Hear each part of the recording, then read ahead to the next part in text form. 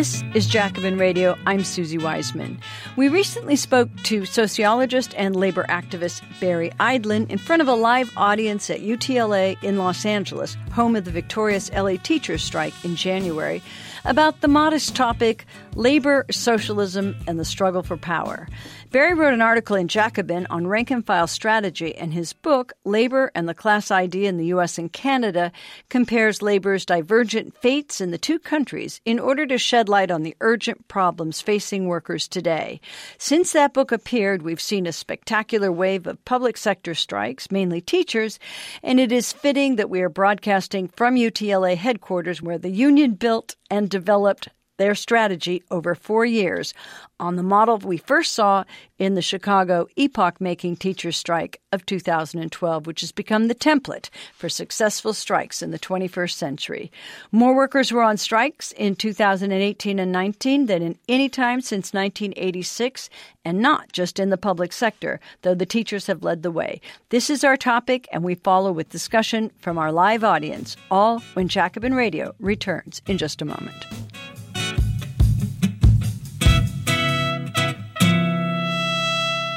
Welcome to our live broadcast at UTLA. I'm Susie Wiseman, and we're going to spend the next 30 to 40 minutes with Barry Eidlin and then open the discussion with you.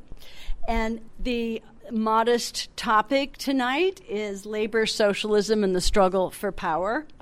And we'd like to think that we go beneath the surface on most of these programs that I do, but tonight we hope to at least scratch the surface on this modest topic. Barry Eidlin, the sociologist and labor activist, as you already heard, teaches at McGill University in Montreal and therefore has the good fortune of being able to work in a country with decent social democratic reforms. So he's here on, get this, a 1-year paid parental leave. Barry studies class, politics, and social movements and institutional change, and he's a former head steward for UAW Local 2865. His recent book, Labor and the Class Idea in the United States and Canada, compares labor's divergent fates in the two countries in order to shed light on the urgent problems facing workers today. Barry also has a piece in Jacobin. You can find that at Jacobin Mag online, and it's on rank-and-file strategy. It says, what is the rank-and-file strategy and why does it matter? But since this book has come out, we've seen this spectacular wave of public sector strikes, mainly teachers, and it's fitting that we're broadcasting today from UTLA, which is the headquarters of the teachers union and the home of the victorious teachers strike.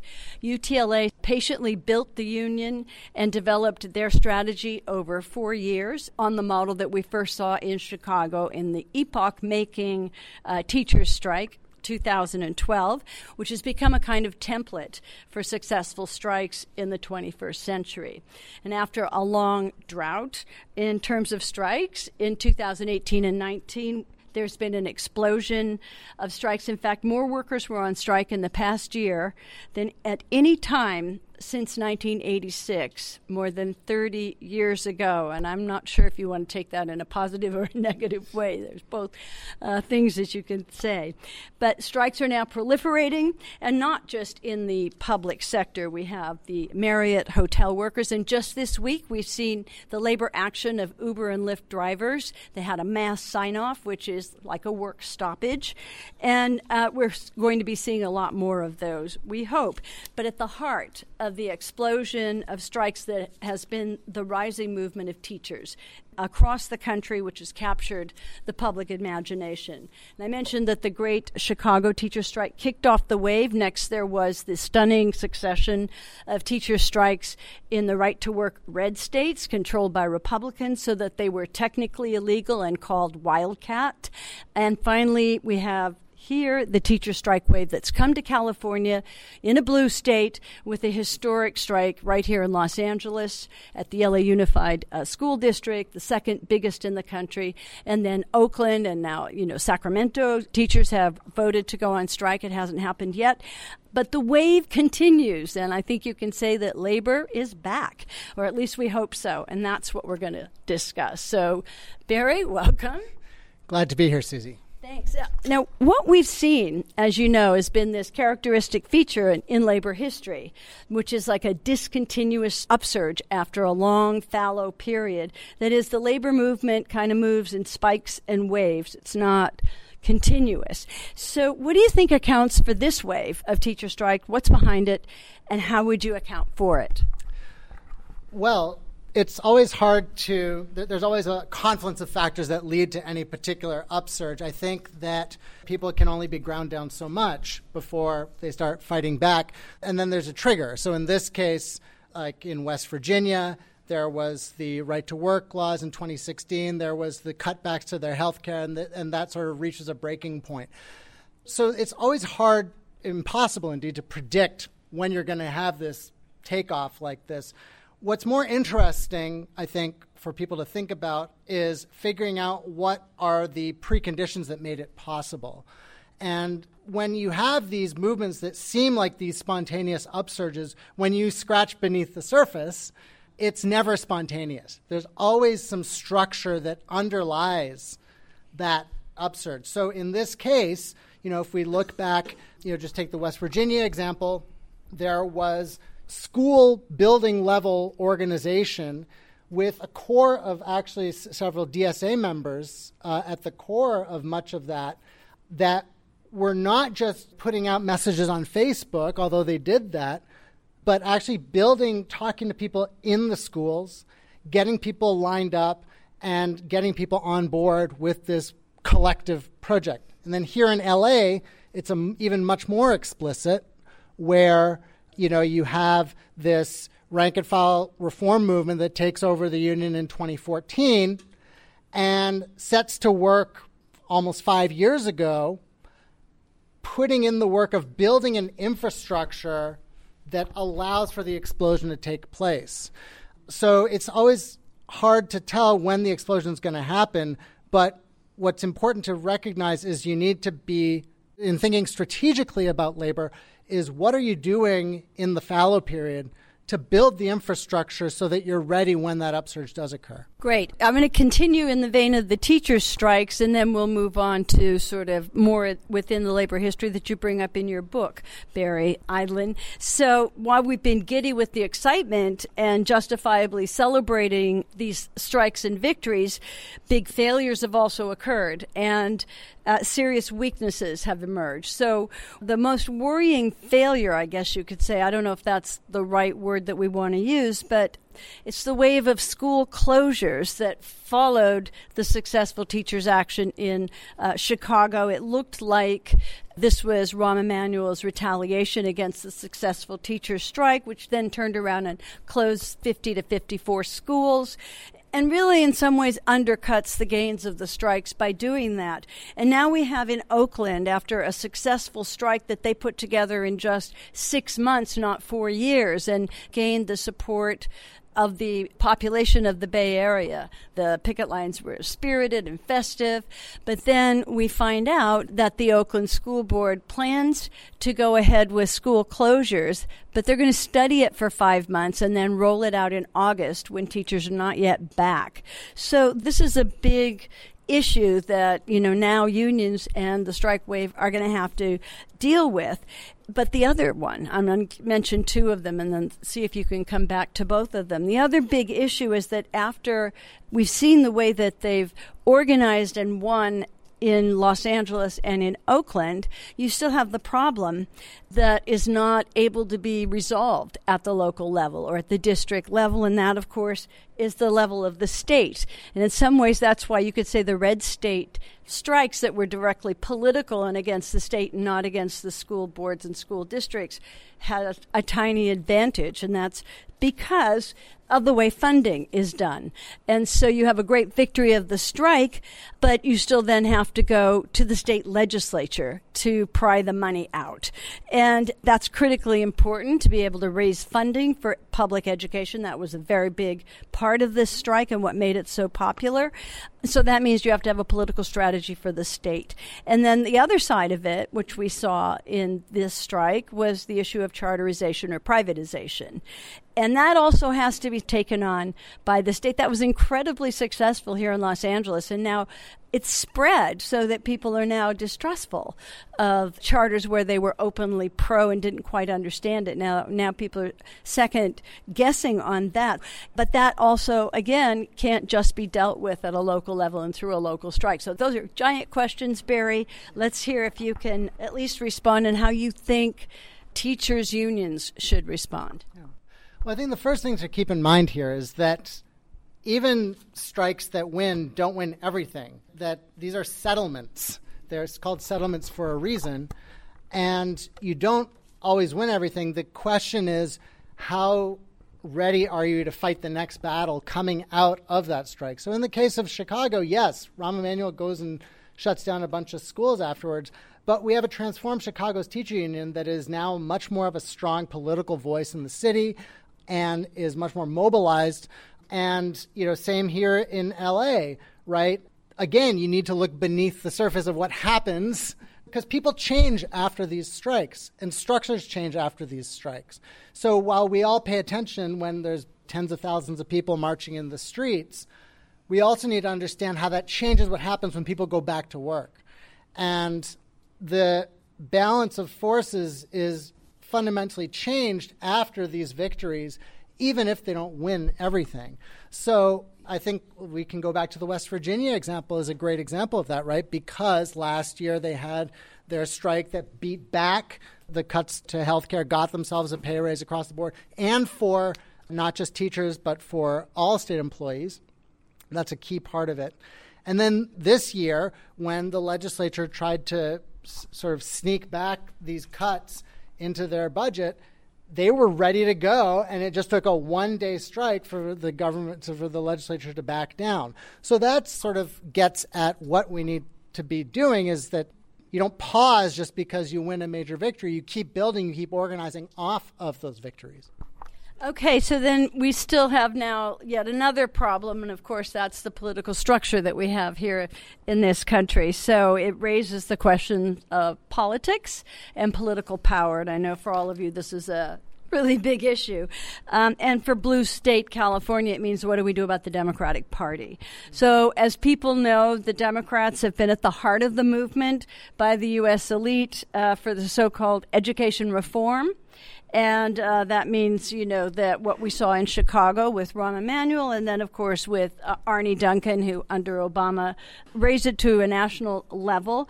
And that is to continue with the so-called reform that means defunding public education, charterization and privatization, teaching to the test, standardized tests. And that, of course, there's been a bipartisan consensus on this kind of education reform. We remember George W. Bush's No Child Left Behind and teacher accountability, but it was taken up in the same way, literally, by Obama with some few differences. So basically, I'm raising this, Barry Eidlin, because we have a problem with the Democratic Party. And your work has been how in Canada there emerged a party that was independent, an independent party of labor known as the New Democratic Party. At the same time in the United States, that Democrats consolidated their position as representatives of labor. So can you talk a little bit about the reasons for the difference in outcomes between the United States and Canada, where there's no Labor Party here, and there's a Labor Party there, but there's a party posing as a party of labor here. It just isn't. And what does this mean for the struggles of working people, such as the teacher strike wave that we're seeing now? Well, before we get to that, I just want to point out, going back to the teacher strike issue, is one of the massive effects of the teacher strike wave has been a complete breakdown, explosion of the consensus around charterization, in the sense that, when you had Obama and Arne Duncan sort of all joining up with Republicans and charter schools being this bipartisan issue, none of the presidential candidates now that are serious contenders are talking about charter schools as some great thing, and indeed are, whether or not whether they say what they mean, they still feel the need to speak out in favor of public education. So that's one thing. Now, yes, the question of political representation. So the U.S. famously is this country that lacks a labor party. It's been a sort of puzzle for generations upon generations of scholars, whereas Canada has this NDP. And I want to be clear, especially to an American audience, not to romanticize the NDP. The NDP, just like most social democratic parties across the industrialized world, has drifted to the right. When it's been in office, it's attacked workers. It's engaged in austerity budgets. In Alberta right now, they're really pro-pipeline. I mean, this is not some panacea for a sort of working class vision that we are fighting for. But, and this is the big but, as I say in one of my other Jacobin pieces, the only thing worse than having a sort of bourgeois sellout, mealy-mouthed social democratic party is not having a bourgeois, mealy-mouthed social democratic party. Now, why is that?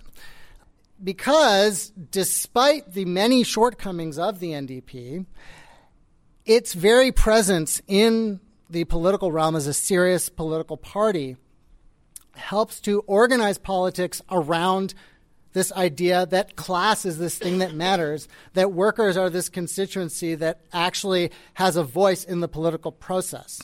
Whereas in the United States, as a result of labor being absorbed into the Democratic Party, its interests, when they sort of get translated into the political realm, can be dismissed as the interests of a special interest group. That's something that you might often hear when you listen to the news. And so this legitimacy that's granted to class-based demands when you have a labor party is really something that we can't underestimate. And the fact that the existing labor parties have, been reticent to maybe, give full-throated voice to that doesn't change the fact that there's at least the opportunity there. Now, to go back to what I talk about in the book, the interesting thing there is that, labor's sort of more favorable condition that ends up in Canada relative to the U.S.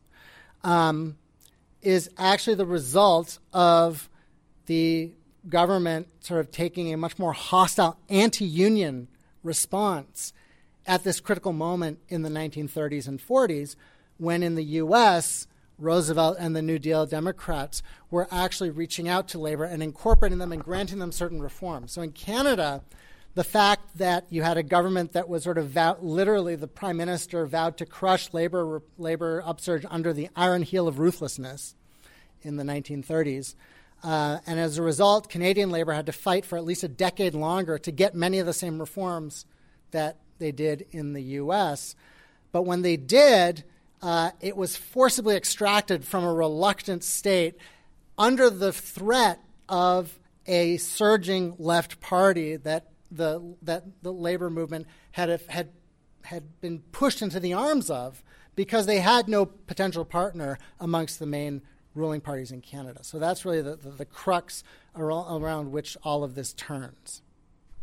Okay, so then to go back to the United States then on this issue, not only have we had a union movement that lacked a political party, but our union movement in this country has been unstintingly in favor of supportive of the Democratic Party. So doing massive turn out the vote work, being the canvassers, being the field operation, so much so that during the elections, the Democratic Party is dependent on the labor movement, and the labor movement is dependent on the Democratic Party to achieve its goals. And at the core of this dependence is labor officialdom, the overwhelming dominance of the labor bureaucracy of the U.S. labor movement. So for labor bureaucrats, getting Democrats elected has been a substitute for class struggle in winning gains for workers. And labor officials want, above all,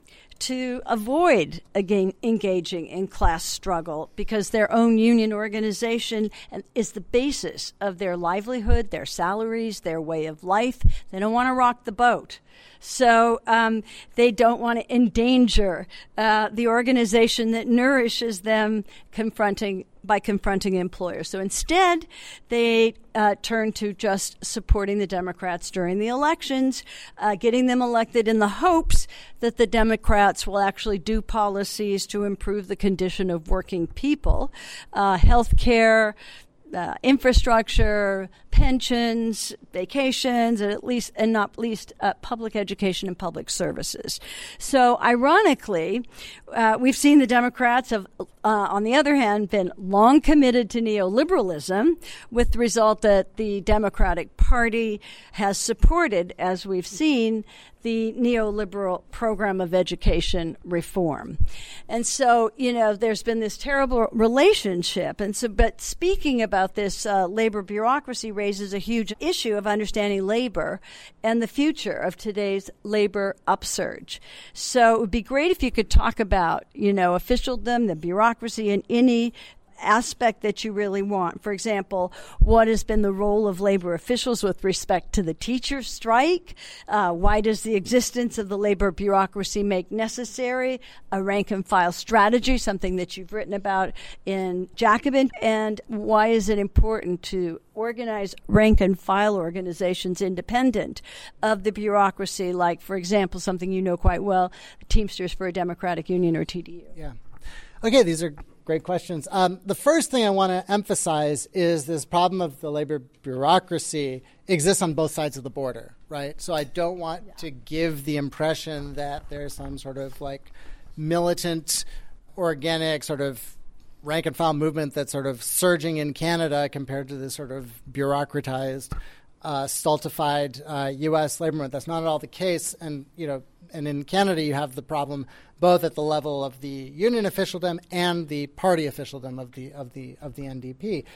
Again, having said that, it's about what the opportunities that are created in the structures that and the opportunities that those structures create in both countries that matter. So in Canada, again, as a result of this sort of historic divergence that starts in the 1930s and 40s, one of the knock-on effects of that is that when you get to the 1950s and you get McCarthyism here in the U.S., in Canada you also get a Red Scare. You have a purge of the left from labor in Canada. The big difference is that because in Canada you have the precursor to the NDP, the Cooperative Commonwealth Federation, or CCF, they're the ones that actually lead the purges in labor in Canada, ironically. And so this is bad on one hand because you have this Labour Party that's sort of purging these Reds, but the other effect of it is that they keep a lid on it, right? They keep it from getting out of hand the way you have with McCarthyism here. And then also because you don't have a Taft-Hartley Act, the left unions that are expelled from the labor federations in Canada are able to continue their existence. All this is to say that as a result, the link between labor and the left is severed in the U.S., but merely strained in Canada. And so what that means is that when you get to the 1960s and the New Left, while both New Lefts, are largely student-led, which is a historic difference between the New Left and what came before. They're not based in the working class. The fact that you have a sort of latent link between labor and the left means that a lot of the New Left emerges in dialogue with the labor movement in Canada.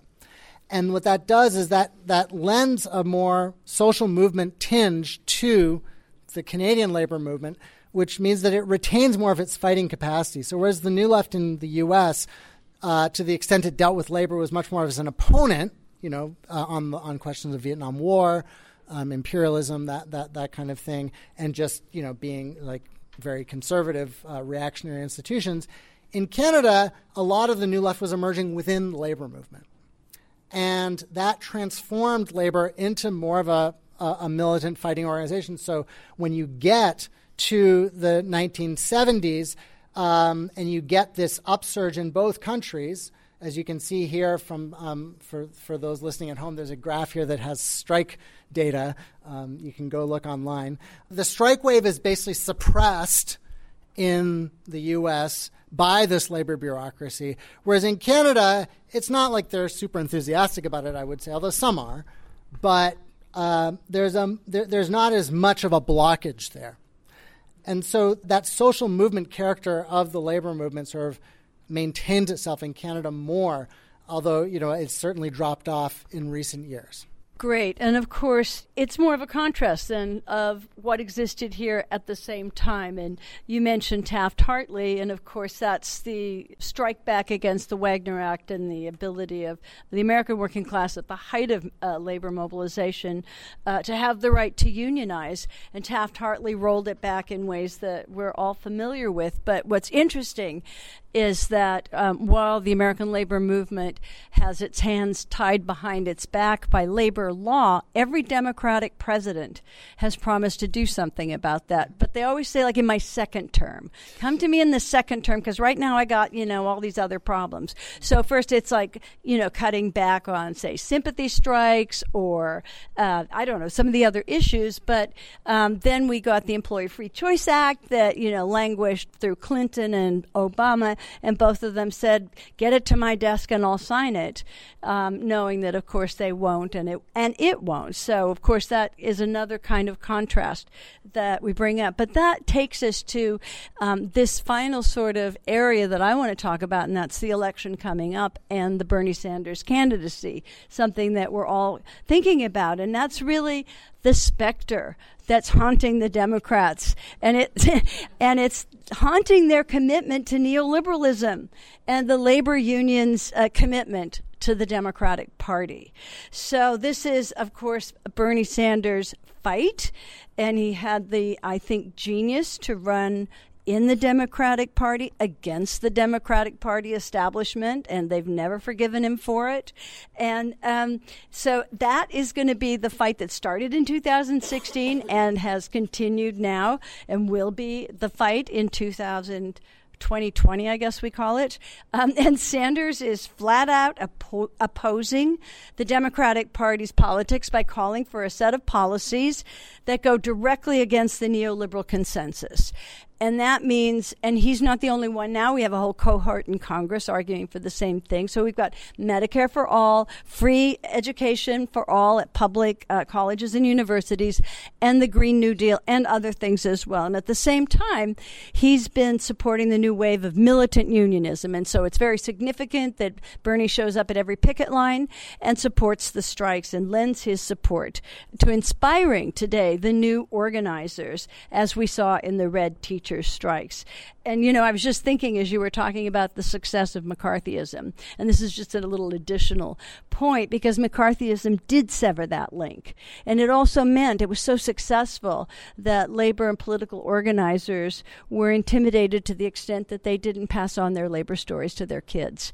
And so one of the things that I found really inspiring was that in Mingo County of West Virginia, some of the strike leaders had grandfathers who were in the Coal Wars. That was the basis of the film Mate One. If you haven't seen it, you got to see it. So anyway, with all of that, could you give your assessment of the Sanders candidacy and the movement and its significance for the combativity of labor, the revival of the labor movement? Yeah. So first of all, I just want to say about the labor law reform question and why the Democrats sort of consistently fail to enact it. And that goes back to this sort of fundamental difference between the U.S. and Canada and the way that they won their labor law reforms, right? And so in the U.S., to the extent that labor has been able to win anything, it gets portrayed as the sort of payoff to a Democratic Party special interest group. And so that basically blocks the possibility of legislative reform, because any time it comes up, it's sort of, it's basically this sort of transactional deal making, and labor just doesn't have the clout within the Democratic Party coalition, plus going up against the Republicans, who are basically going to reject anything, to actually get that across the finish line. Whereas in Canada, because of the conditions under which labor law was won, where it was sort of forcibly extracted from a reluctant state, even people who are politicians who are anti-union in Canada at least understand the importance of having a functioning labor relations machinery, and the need to sort of tinker with it every now and then. And so you do get regular labor law reform to fix things when it comes up. So with that aside, so the current political situation is really quite interesting and unique within the sort of past century of political action in the U.S. because every sort of effort, so there's been this sort of long-standing effort to sort of this idea that we can sort of reform the Democratic Party somehow, and it's always come to naught. This is another graph you'll find in the book that sort of shows these third-party efforts in the U.S. going back to the mid-19th century. And as you can see, the blue line here shows that, up until the mid-1930s, there were these small but significant efforts to sort of challenge the Democratic Party that basically get wiped out once you get the Democratic, once you get the New Deal coalition cemented in the mid-1930s. Whereas in Canada, that more hostile response sort of leads to this takeoff of the CCF. And after that incorporation in the 1930s, there's been this sort of repeated efforts that maybe we can drag the Democratic Party to the left, create a Labor Party within it or something like that, realign the Democratic Party. It goes through all sorts of different iterations. And at every time what ends up happening is these movements just get sucked back into the Democratic Party and you get more of the same. We're way too early in this process to know whether we're going to have the same thing with Bernie. The difference that I see here, because there have been plenty of candidates who have sort of, talked a good game in terms of sort of standing up for unity. You think about the Jackson campaign Jackson campaigns in the 1980s.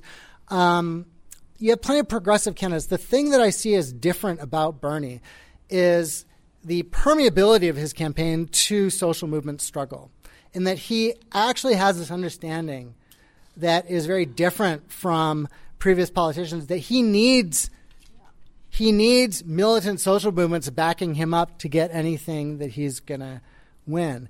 And he actively promotes that. So if you thought about the Wabtec strike in Pennsylvania recently, it was a relative victory in the scheme of things, but they lost their pensions. But they won way more than they would have if they hadn't fought. Bernie actually used his text messaging software to get Bernie supporters to text Wabtec management, right? So he's actually using his campaign infrastructure to support working class struggle. And then, needless to say, to the people here in this room, a lot of the sort of upsurge in DSA is a result of Bernie's campaign in the Democratic Party, building a left that's independent of the Democratic Party. And so to the extent that a Bernie candidacy will continue to do that, it doesn't really matter what happens with the Democratic Party itself, because regardless of what happens, they're going to have to answer to a stronger independent left. And that's really what matters here, is not necessarily getting the right people in office. I think we need to sort of get away from thinking about is this candidate more progressive than this candidate? The question we need to ask is, what are we doing to create a movement that's going to demand accountability from the people who are in office regardless of who they are? We need to remember that the West Virginia teachers won what they did from the same legislature that had passed a right-to-work law 2 years prior and that has gutted their wage and hour violations the year prior. They didn't magically get a whole new legislature elected. No, they created a mass movement that forced those very same conservative legislatures create a crisis that those legislators had to respond to. And that's what we need to be thinking about in terms of what the left's engagement with a political strategy is. Wow. Okay, so it looks like what we need is a rank-and-file strategy and a mass movement, and we already are so, I guess, fortunate that we have a candidate who understands it, and that'll raise all kinds of other questions that we can bring up in discussion. But I want to tell you that this book is available, Labor and the Class Idea in the United States and Canada, by Barry Eidland, who teaches at McGill University and is lucky enough, because of the gains that they have there, that they actually give them 1 year paid parental leave. Just think about that, especially those of you who are parents here in the U.S., where if you're lucky, you'll get 2 weeks. And probably unpaid as well. So, Barry, thank you for that, and we're going to open it up now to your questions and discussion.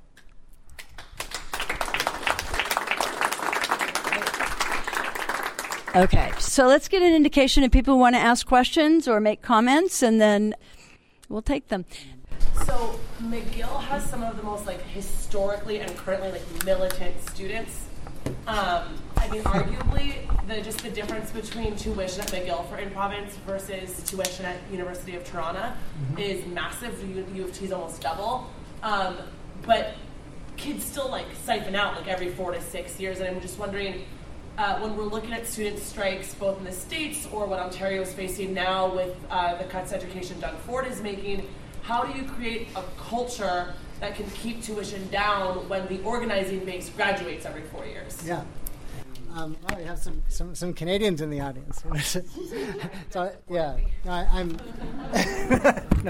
I always when I speak to an American audience, the baseline knowledge of Canada is such that I often feel like I can talk about the great alien invasion of 1973, and people will just sort of let it pass. But but anyway, no. But this is a great question, and this is, I think, actually speaks less so to U.S.-Canada differences and actually more about the specificity of the Quebec student movement. And actually within Quebec, McGill is on the more conservative side. It's really the francophone schools like UQAM, the Université du Québec, that are the leaders of the student movement. And I think that the key difference that handles this problem of the consistent churn of the student movement is the infrastructure that dates back to the 1960s. I have students working on this very question. And the way that first of all, that the student unions in Quebec are actually modeled after labor unions. They actually, they're not just these sort of student associations. They actually are modeled after labor unions. And they have a history going back to the 1960s of consistent struggle. So every few years, there's a massive student strike.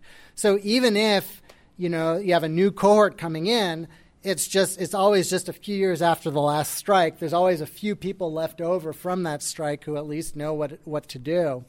And so they can reproduce that militancy that is the key reason that, as you said, tuition is as low as it is. More questions? The question I had planned, as a student organizer for YDSA. Where are you organizing? At Santa Monica College. Started the chapter last fall. I thought a lot about, and we've read, it's in the organizing guide for YDSA, about the Quebec, the most recent 2012 Quebec strike, mass, the Maple strike. Spring, yes. And I was going to mention how the interesting thing referencing talking about the differences between the two countries and the structural conditions and preconditions necessary to build mass movements, about how they're structured as labor unions and have genuine collective bargaining powers. My question to that end was what do you think, in observing, I guess, having to go all the way back to the conditions that got the students to get that structure in the first place, that we can learn and build, a movement. Also, I guess, how labor, the pre-NLRA labor movements and I guess what we can learn on those ends and in that analysis of students. Yeah, this really gets to the heart of sort of what I hope the argument about the book gets at, which is this idea of what do we do to, the broader question I would take from your question is, how do we revive the class idea in the United States, right?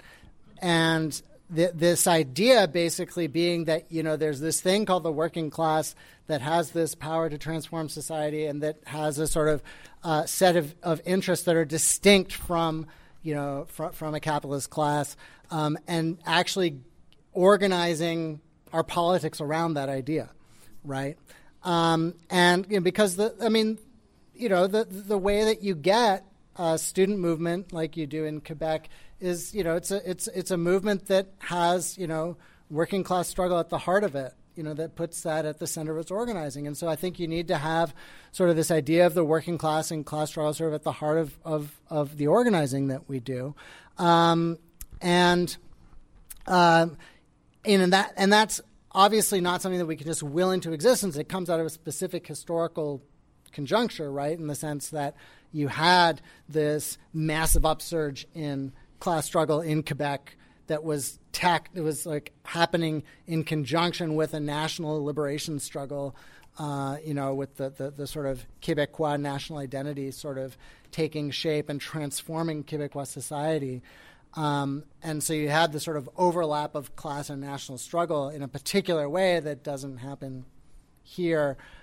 And actually, if you think about sort of possibilities for that, you think about like the civil rights movement here in the U.S., which indeed was actually, to some extent, its gains were limited by the fact that the class and national struggles were not, because of going back to this McCarthyism thing. One of the negative effects of purging the left from the labor movement was the fact that it interrupted and demolished labor's role as the sort of early civil rights movement. And so you had this disjuncture between sort of class organizing and anti-racist organizing in the U.S. So I think that if we're thinking about, this is all much more abstract than I think your question was, but I think that the key task that we as the left face now, which is easier said than done, and this goes back, I didn't really get to the question about the rank and file strategy, but it's really relinking this severed relationship between labor, the working class, and the left. That really is the sort of core strategic goal we need to have at this moment. And whether it's in our student organizing, our housing organizing, our homeless organizing, healthcare organizing, it has to have as its strategic goal sort of relinking the left and the working class. Do I see a question in the back? Sure. I think this is a fun question, though. So do you think that we're still recovering from McCarthyism on the left? And do you think that we're resurging back to the point where we're maybe picking up the pieces where we were during, the New Deal, maybe? You're a historian, right? So. Okay, wait. And then we'll take your question. Both of you all mentioned the Bernie campaign and how Bernie Sanders is different from other candidates in that he's on the picket line and actively engaging with social movements. You also both mentioned that the transformative nature of mass action, the Los Angeles strike, the West Virginia strike. Do you think that Bernie, in his campaign for president, should try to, support mass actions or in any way to support the planks of his platform? And if so, how? Oh, yeah, I don't need this because I'm pretty loud, but thank you. No, I need it. Oh, sorry. Go ahead. So I was wondering, how do you have a sustainable and flourishing labor movement in the United States that's anti-imperialist and anti-militarism in general, like addressing the local issues with militarism in the United States and also countering imperialism? Thank you. Should we take those then, and then we'll come back? I'll do this side of the room next. Okay, great. And I see some linkages between these three questions, so I think I can sort of answer them at the same time. So the short answer is yes, we are suffering from the after effects of McCarthyism still, and that goes back to my key point really about this severing of the relationship between labor and the left. We need to keep in mind this is a historic fact that prior to the New Left of the 1960s, every single left movement in the United States, it didn't just relate to the working class. It didn't just talk about the working class. It was the working class, right? The Socialist Movement, the Communist Party, the Knights of Labor, the Wobblies. These movements were made up of working class people, and it's only after the New Left that we have this situation that we now face where we approach labor and the working class to a large extent as outsiders. And there isn't this tradition of labor struggle in the workplace that is sort of part of our sort of shared understanding of how to do politics. And that has really been crippling to us, and that's why it's so urgent to repair that link. That is one of the aftershocks that goes back to this question about imperialism, right, is that, when you have, the left purged from the labor movement, who's left in the leadership but these sort of right-wing troglodytes like George Meany, who are these big, Vietnam War hawks.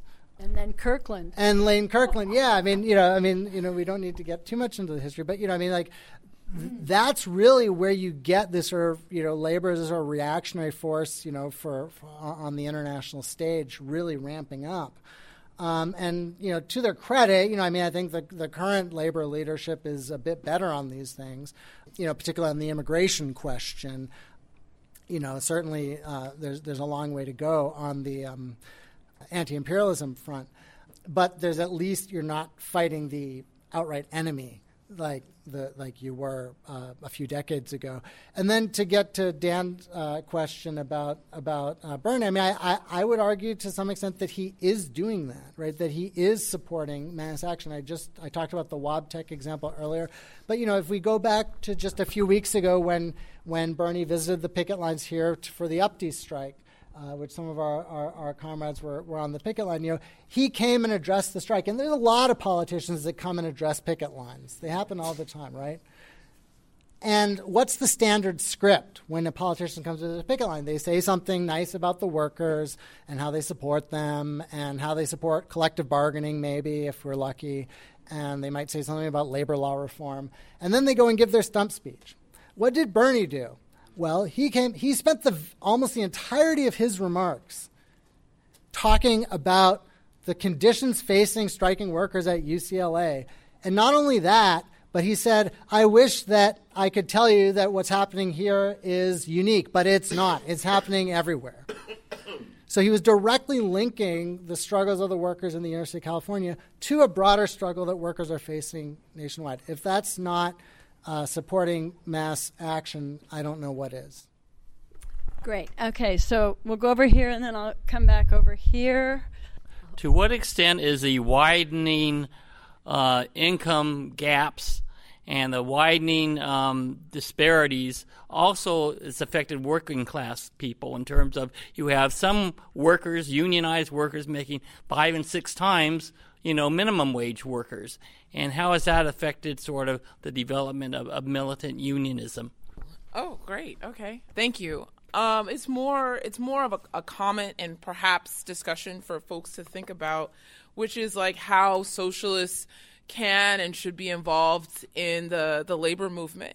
I think in part what happened with the labor movement in the United States wasn't just McCarthyism. It was also a linkage of the socialists to the Democratic Party by the Communist Party and supporting the Democratic Party as opposed to political independence. So it wasn't just that they kicked people out. The organization, the CIO, which was the largest union, was run by the Communist Party, and they pushed people into the Democratic Party. I mean, they were the biggest and most militant workers, and they pushed them into the Democratic Party, and there hasn't been much of a recovery since then.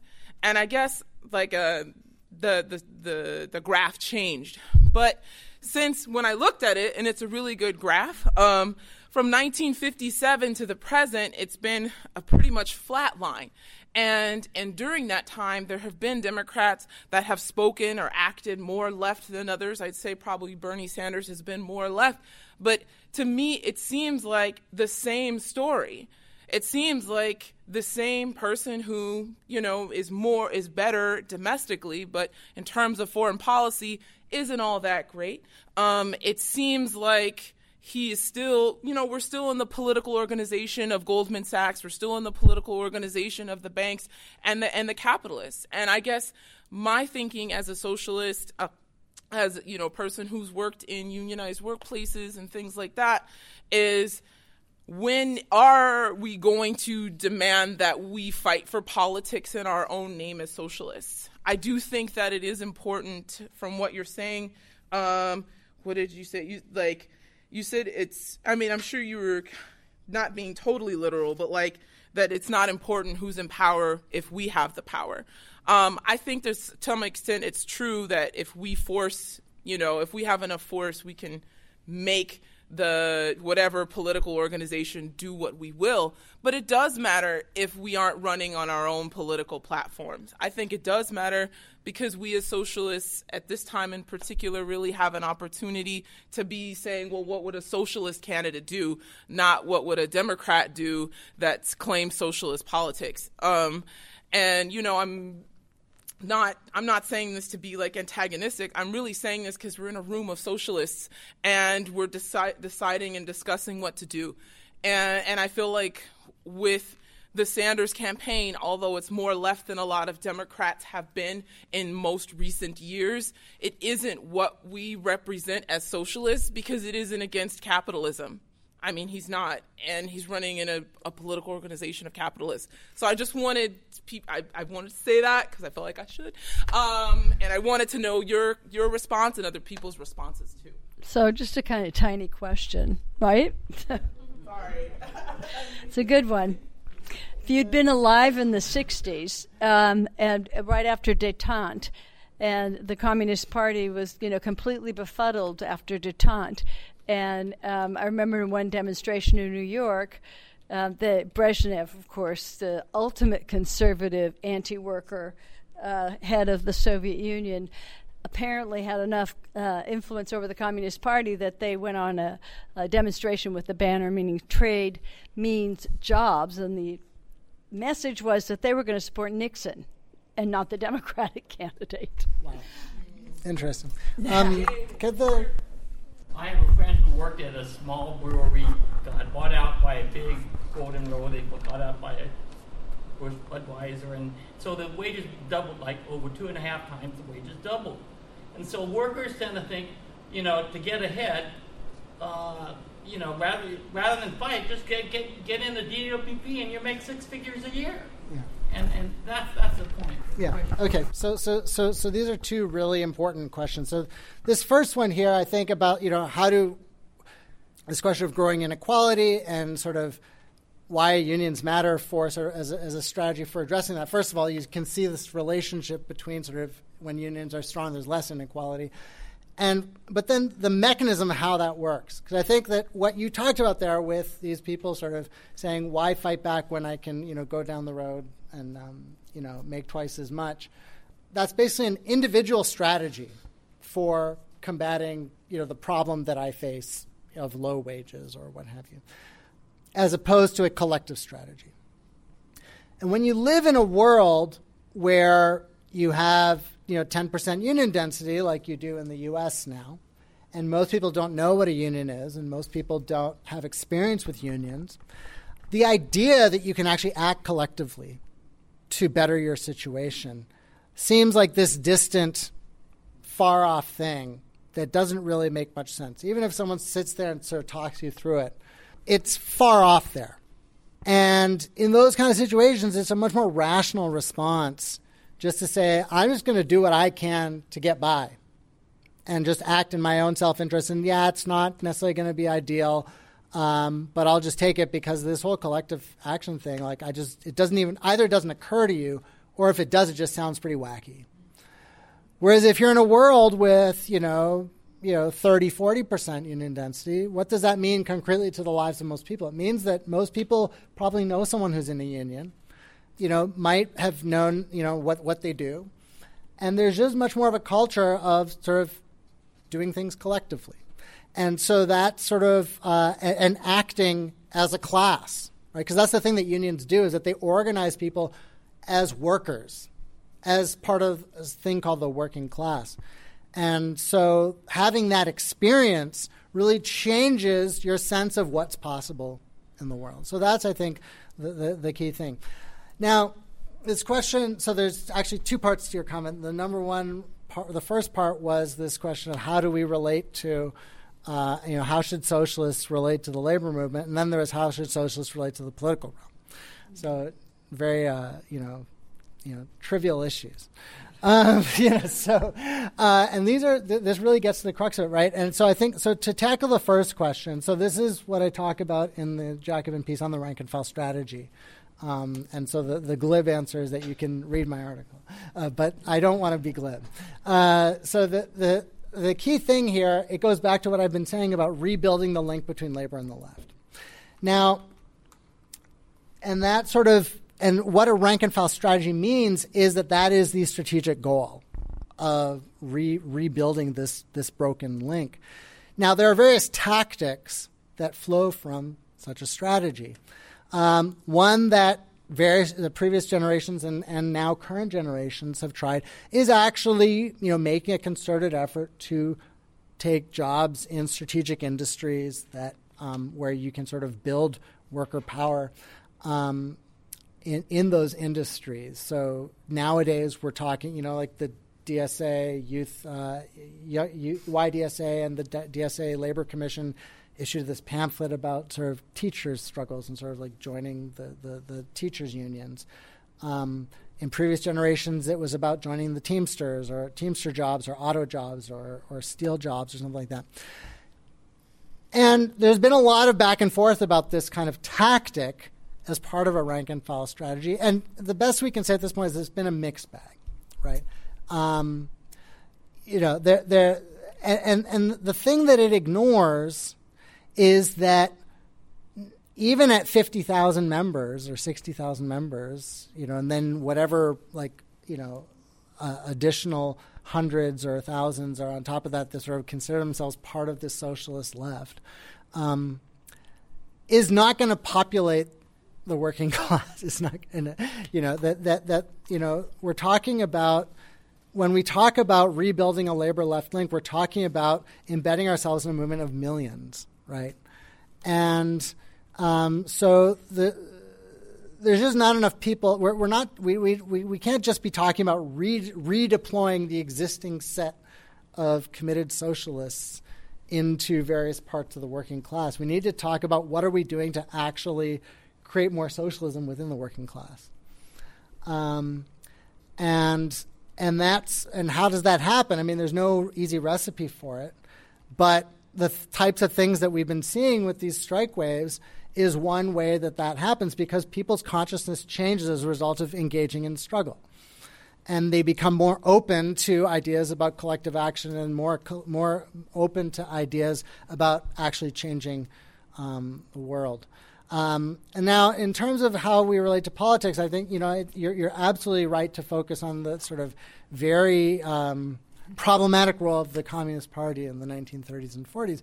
But it's also a very complicated role, because while the Communist Party line was this sort of united front or popular front line against fascism, and sort of which in practice meant allying with what they viewed as the progressive wing of bourgeois liberalism, and degenerated from there. At the same time, the layer of Communist Party cadre on the shop floors, while there were some that sort of went along with the party line, there were also a lot that remained these sort of militant rank-and-file fighters, and their getting kicked out of the labor movement was devastating.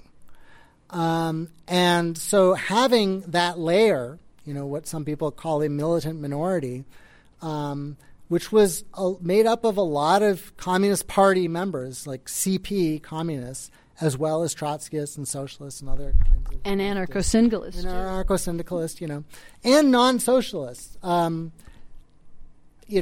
Having them in the labor movement made a huge difference. And that's sort of what we need to be thinking about in terms of a rank-and-file strategy for rebuilding links between labor and the left.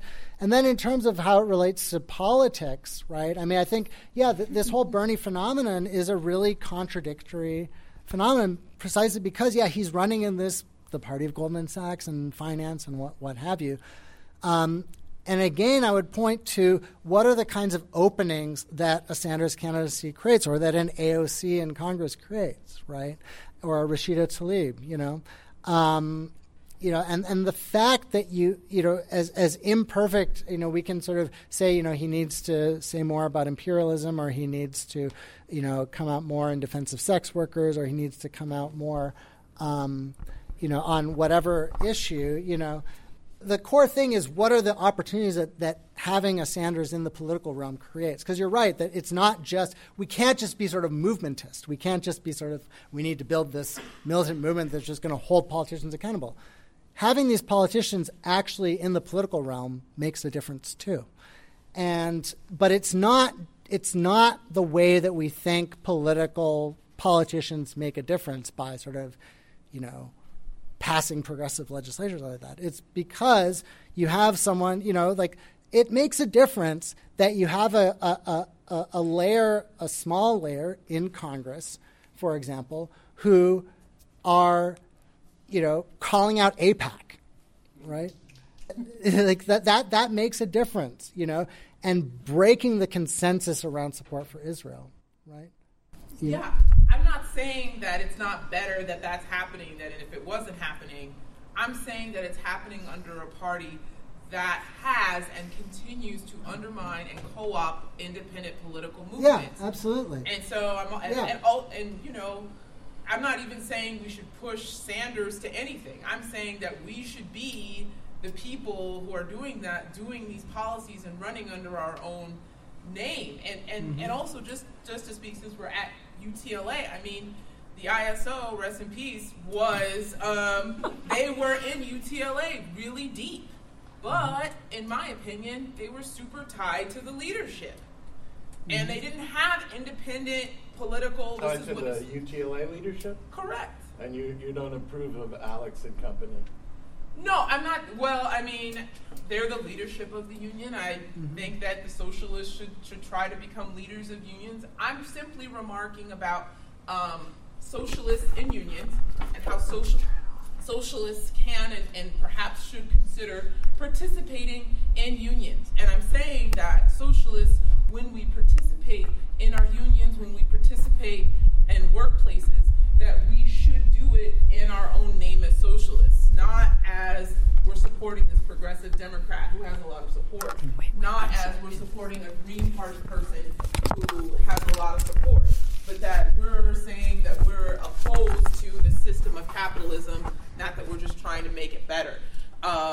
I mean, we do want to fight for reforms that make people's lives better, but for the goal of the working class and oppressed people controlling society. And just one last little point is, like, when folks talked about the New Left, I want to make sure also we mention that it wasn't just student movements. There were groups of oppressed people that were also struggling, but that was also part of their issue, with the exception of Drum in Detroit, that a lot of the political and social movements that were happening were not based in workplaces. And I feel like that's something that we can try to connect with, that when we can call, for example, political strikes against police brutality, if that was like if people decided to start to do that, or against deportations.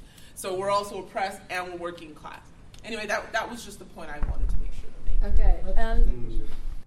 I agree a lot with what the comrade said in a kind of general sort of way, and the necessity for open socialists in the labor movement and politically more generally. But I actually think the situation is much worse than she thinks, or much better than she thinks. Because if you look around the world, the situation is not much different from here. You have socialist parties everywhere who are equally or even worse than the Democratic Party. I mean, I don't want to get into the competition, but I mean, you know, I don't know if you'd say the Labor Party under Tony Blair was better or worse. I mean, it was neck and neck. And then if you look at across Europe, what social democracy stands for, or if you look in Southern Europe, where we've had a few chances of actual major class struggle, like in Greece, the so-called Socialist Party has crushed it. So on the one hand, you might say don't complain about this situation because we're no worse off than Europe. Of course, what that's saying is and I think we have to look at it kind of straightforwardly, we are at the beginning. And it's not like we're behind. It's just the working class movement has suffered I don't know that you would say a world historical defeat. It's more like it's dribbled into oblivion. And that is the same with socialist movements. So we are at a starting point. And I think we have to ask the question from that, that raises a whole bunch of questions. Even under the best of circumstances, do we think that we can move from a dynamic labor movement to a transformation, say, of the Democratic Party or the building of a socialist movement? I think it's a very difficult question because if you look at, I agree with you, there was a moment, maybe a year, in which the Communist Party, socialists, and so on had the opportunity, possibly, to build a third party because they could at once have a party that was huge.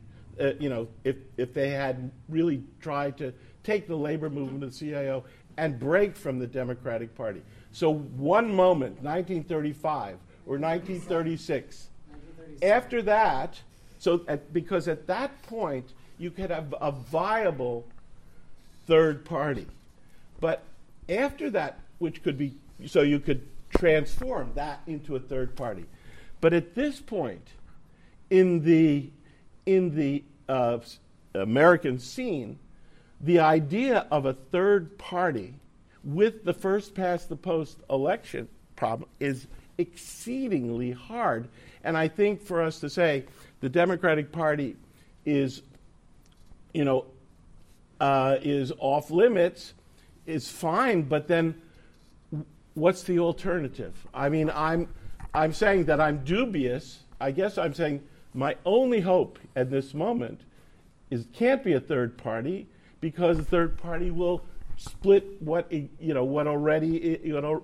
little that exists, and it will make it even harder. Look at Nader. Would you really recommend Sanders leave? So these are horrible alternatives. And I sort of want one last point in this, which is that I think we're going to also have to ask ourselves about the working class, not whether we're oriented to the working class. That goes without saying. We have to be. But is the working class outside of Asia, where you have a dynamic industrial working class where the things are still going, is there a straightforward way forward simply through working class action? And I would say that we have to be seriously thinking about a combination of standard class struggle, if you will, and fights that are working class struggles but at an angle from the workplace. Struggles about health care, about child care, about social revolution. Well, no, it's not social, but I think a lot of it is social reproduction, stuff that is going on outside. And so we might be looking at, and I'll stop, we might be looking at a situation where the way forward might be a little bit more in this in these movements that we've seen, which are quite different, not only the movements of the squares, but what's going on in France now, that very amorphous but clearly mass movement of workers. So we're in a new world, and I think nothing is clear nothing that all the conquests we made are tendencies. They're not enough. They're nowhere near enough to, well, I'm the optimist. Thank you, Robert Brenner. Your question? Hey, man, I appreciate the history lesson, but I guess my question is, you're talking about in America there's been a split between, the working class Labor Party and, leftist politics. And so I guess, my interactions with my peers now, it seems that the politics are there. The hardest step for a lot of us is going to be actually organizing our labor. And so for a lot of these new emerging types of labor, I guess the biggest question for me is, I kind of don't care about what happened in the past unless we can use those lessons to kind of move forward and say, like, yes, based on our successes in the past, we can do this in the future. Because I'd say that's the biggest thing facing us right now. Okay. I'm going to hold on. Okay. There was an article by, or I should say, a writer from Jacobin that spoke about how a working class party has two basic tasks. One is to organize the working class to fight, and also then to project the power of an organized working class in the political arena. And he argued that with a Labor Party, it can do both. But in the United States, as Robert Brenner said, given the dynamics of the electoral process, we may need one organization that works to build socialists within the working class, to organize them in the working class, but a second structure in which that organization in the working class can project their power in the electoral arena. And I think that's one of the strategies that DSA is attempting to do. Right. Okay, I'm coming. The point I was going to make touched on a number of things that various people made. A lot of the discussion about kind of the upsurge and class struggle admits the fact that it's really consolidated the strike statistics like overwhelmingly in teacher strikes. I mean, as important as teacher strikes are, the point I would make is that in order for there to be a fundamental shift in the balance of class forces in this country, it's really going to have to kind of, a movement in the industrial core of the economy. And I think a discussion about the industrial proletariat is essential to that. And a lot has to be said that, the United States still has the second strongest manufacturing economy in the entire world. It was only passed by China in 2010.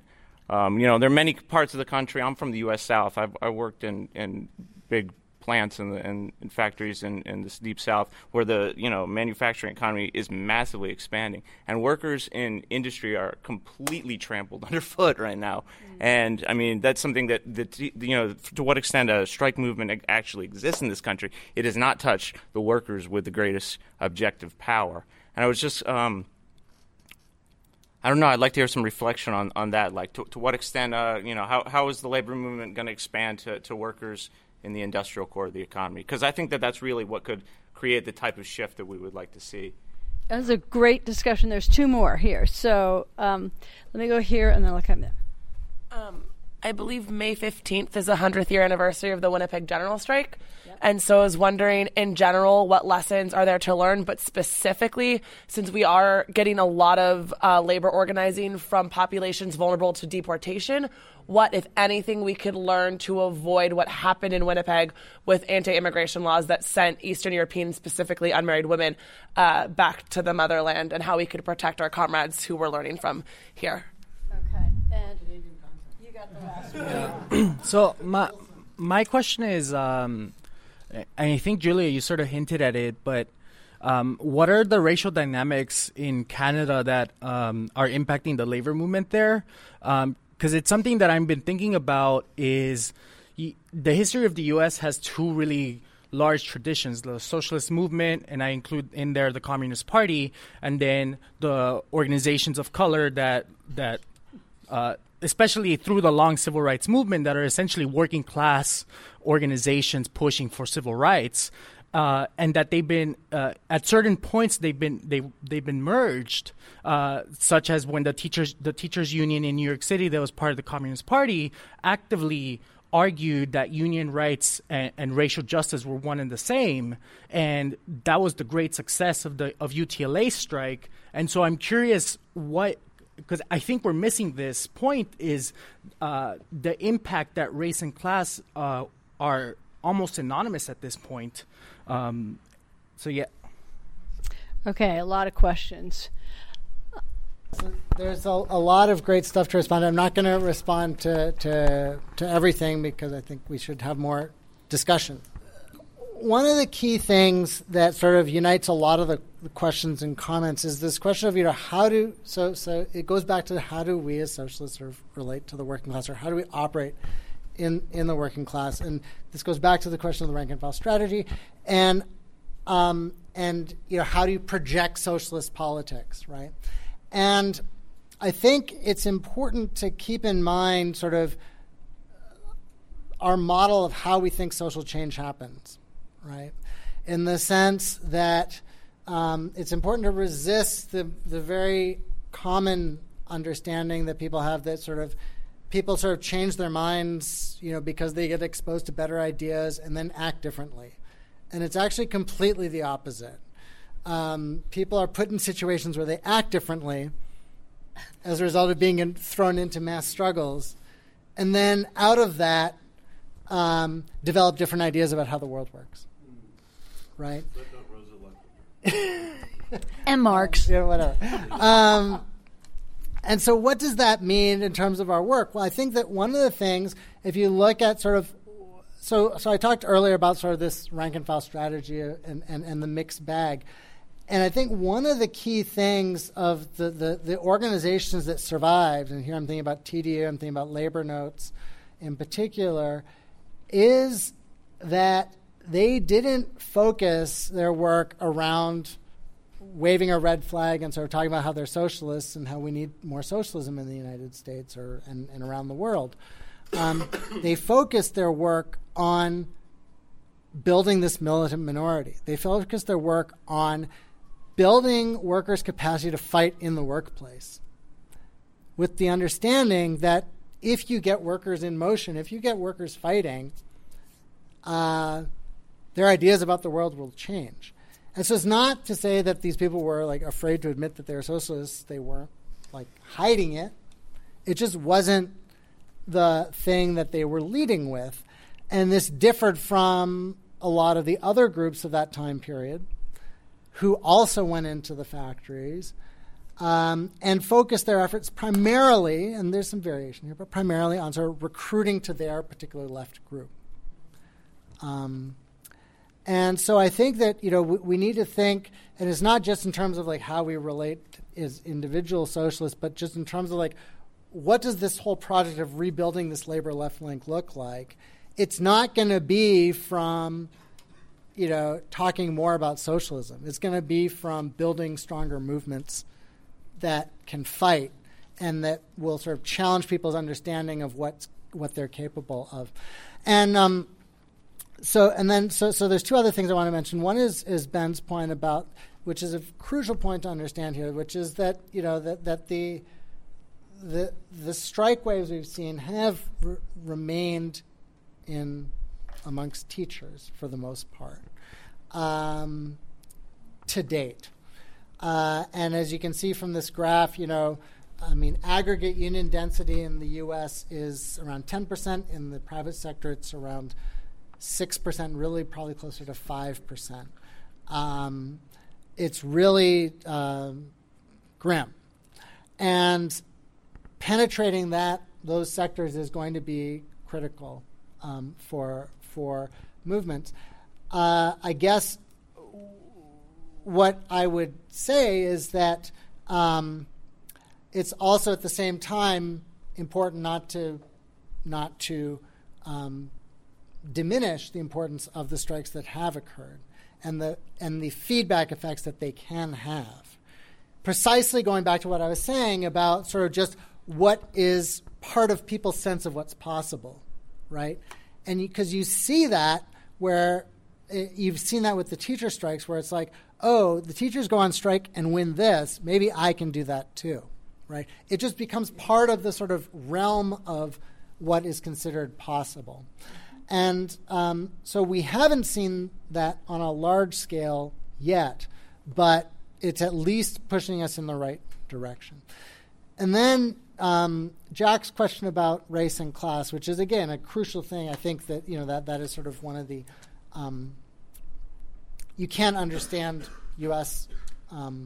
Politics without understanding the deeply intertwined relations of class and race. And I was talking about it earlier, in my remarks, you mentioned the Communist Party, and I think it's important to understand that parts of the CIO and the Communist Party of the 1930s were, in some respects, sort of the first civil rights movement. And this goes back to, so the reason that you get a civil rights movement in the 1960s or 1950s that emerges primarily out of the black church and has a primarily middle-class leadership is precisely because the anti-racist fighters of the CIO are basically wiped out. And that both delays the onset of the U.S. civil rights movement, because you had the threat of a March on Washington for Jobs and Freedom in the early 1940s. You had this campaign to organize the South that faltered precisely because of this Operation Dixie that was precisely faltered in large part precisely because of this alliance with the Democratic Party, such that that ran headlong into the Southern Democrats and basically undermined the CIO's ability to win that. And had we seen those things, had we seen Operation Dixie succeed, had we seen a successful March for Jobs and Freedom in the 1940s, American politics would have been fundamentally different. And so that really is gets to the crucial point that sort of the linkage that the left, one of the things that the labor-left linkage meant concretely was precisely taking much more seriously this link between class movement and racial justice. And so part of rebuilding this labor-left link must involve rebuilding that link as well. Great. I want to thank everybody. It's been a terrific discussion. If you can buy Barry's book, do it. And I'm sure we're all going to hang out a little bit and continue this conversation. Thanks so much. And thanks to DSA.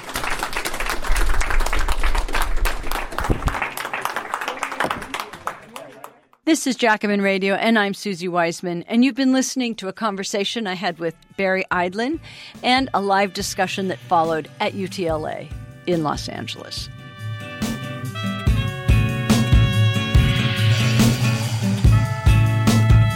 Thanks for listening. I'm your host, Susie Wiseman. This is Jacobin Radio. Thanks to producer and director Alan Minsky and to Jacobin Radio's Micah Utrecht. Bhaskar Sunkara is the founder and editor of Jacobin Magazine, and special thanks to Robert Brenner, and thanks to you for listening. I'm Susie Wiseman.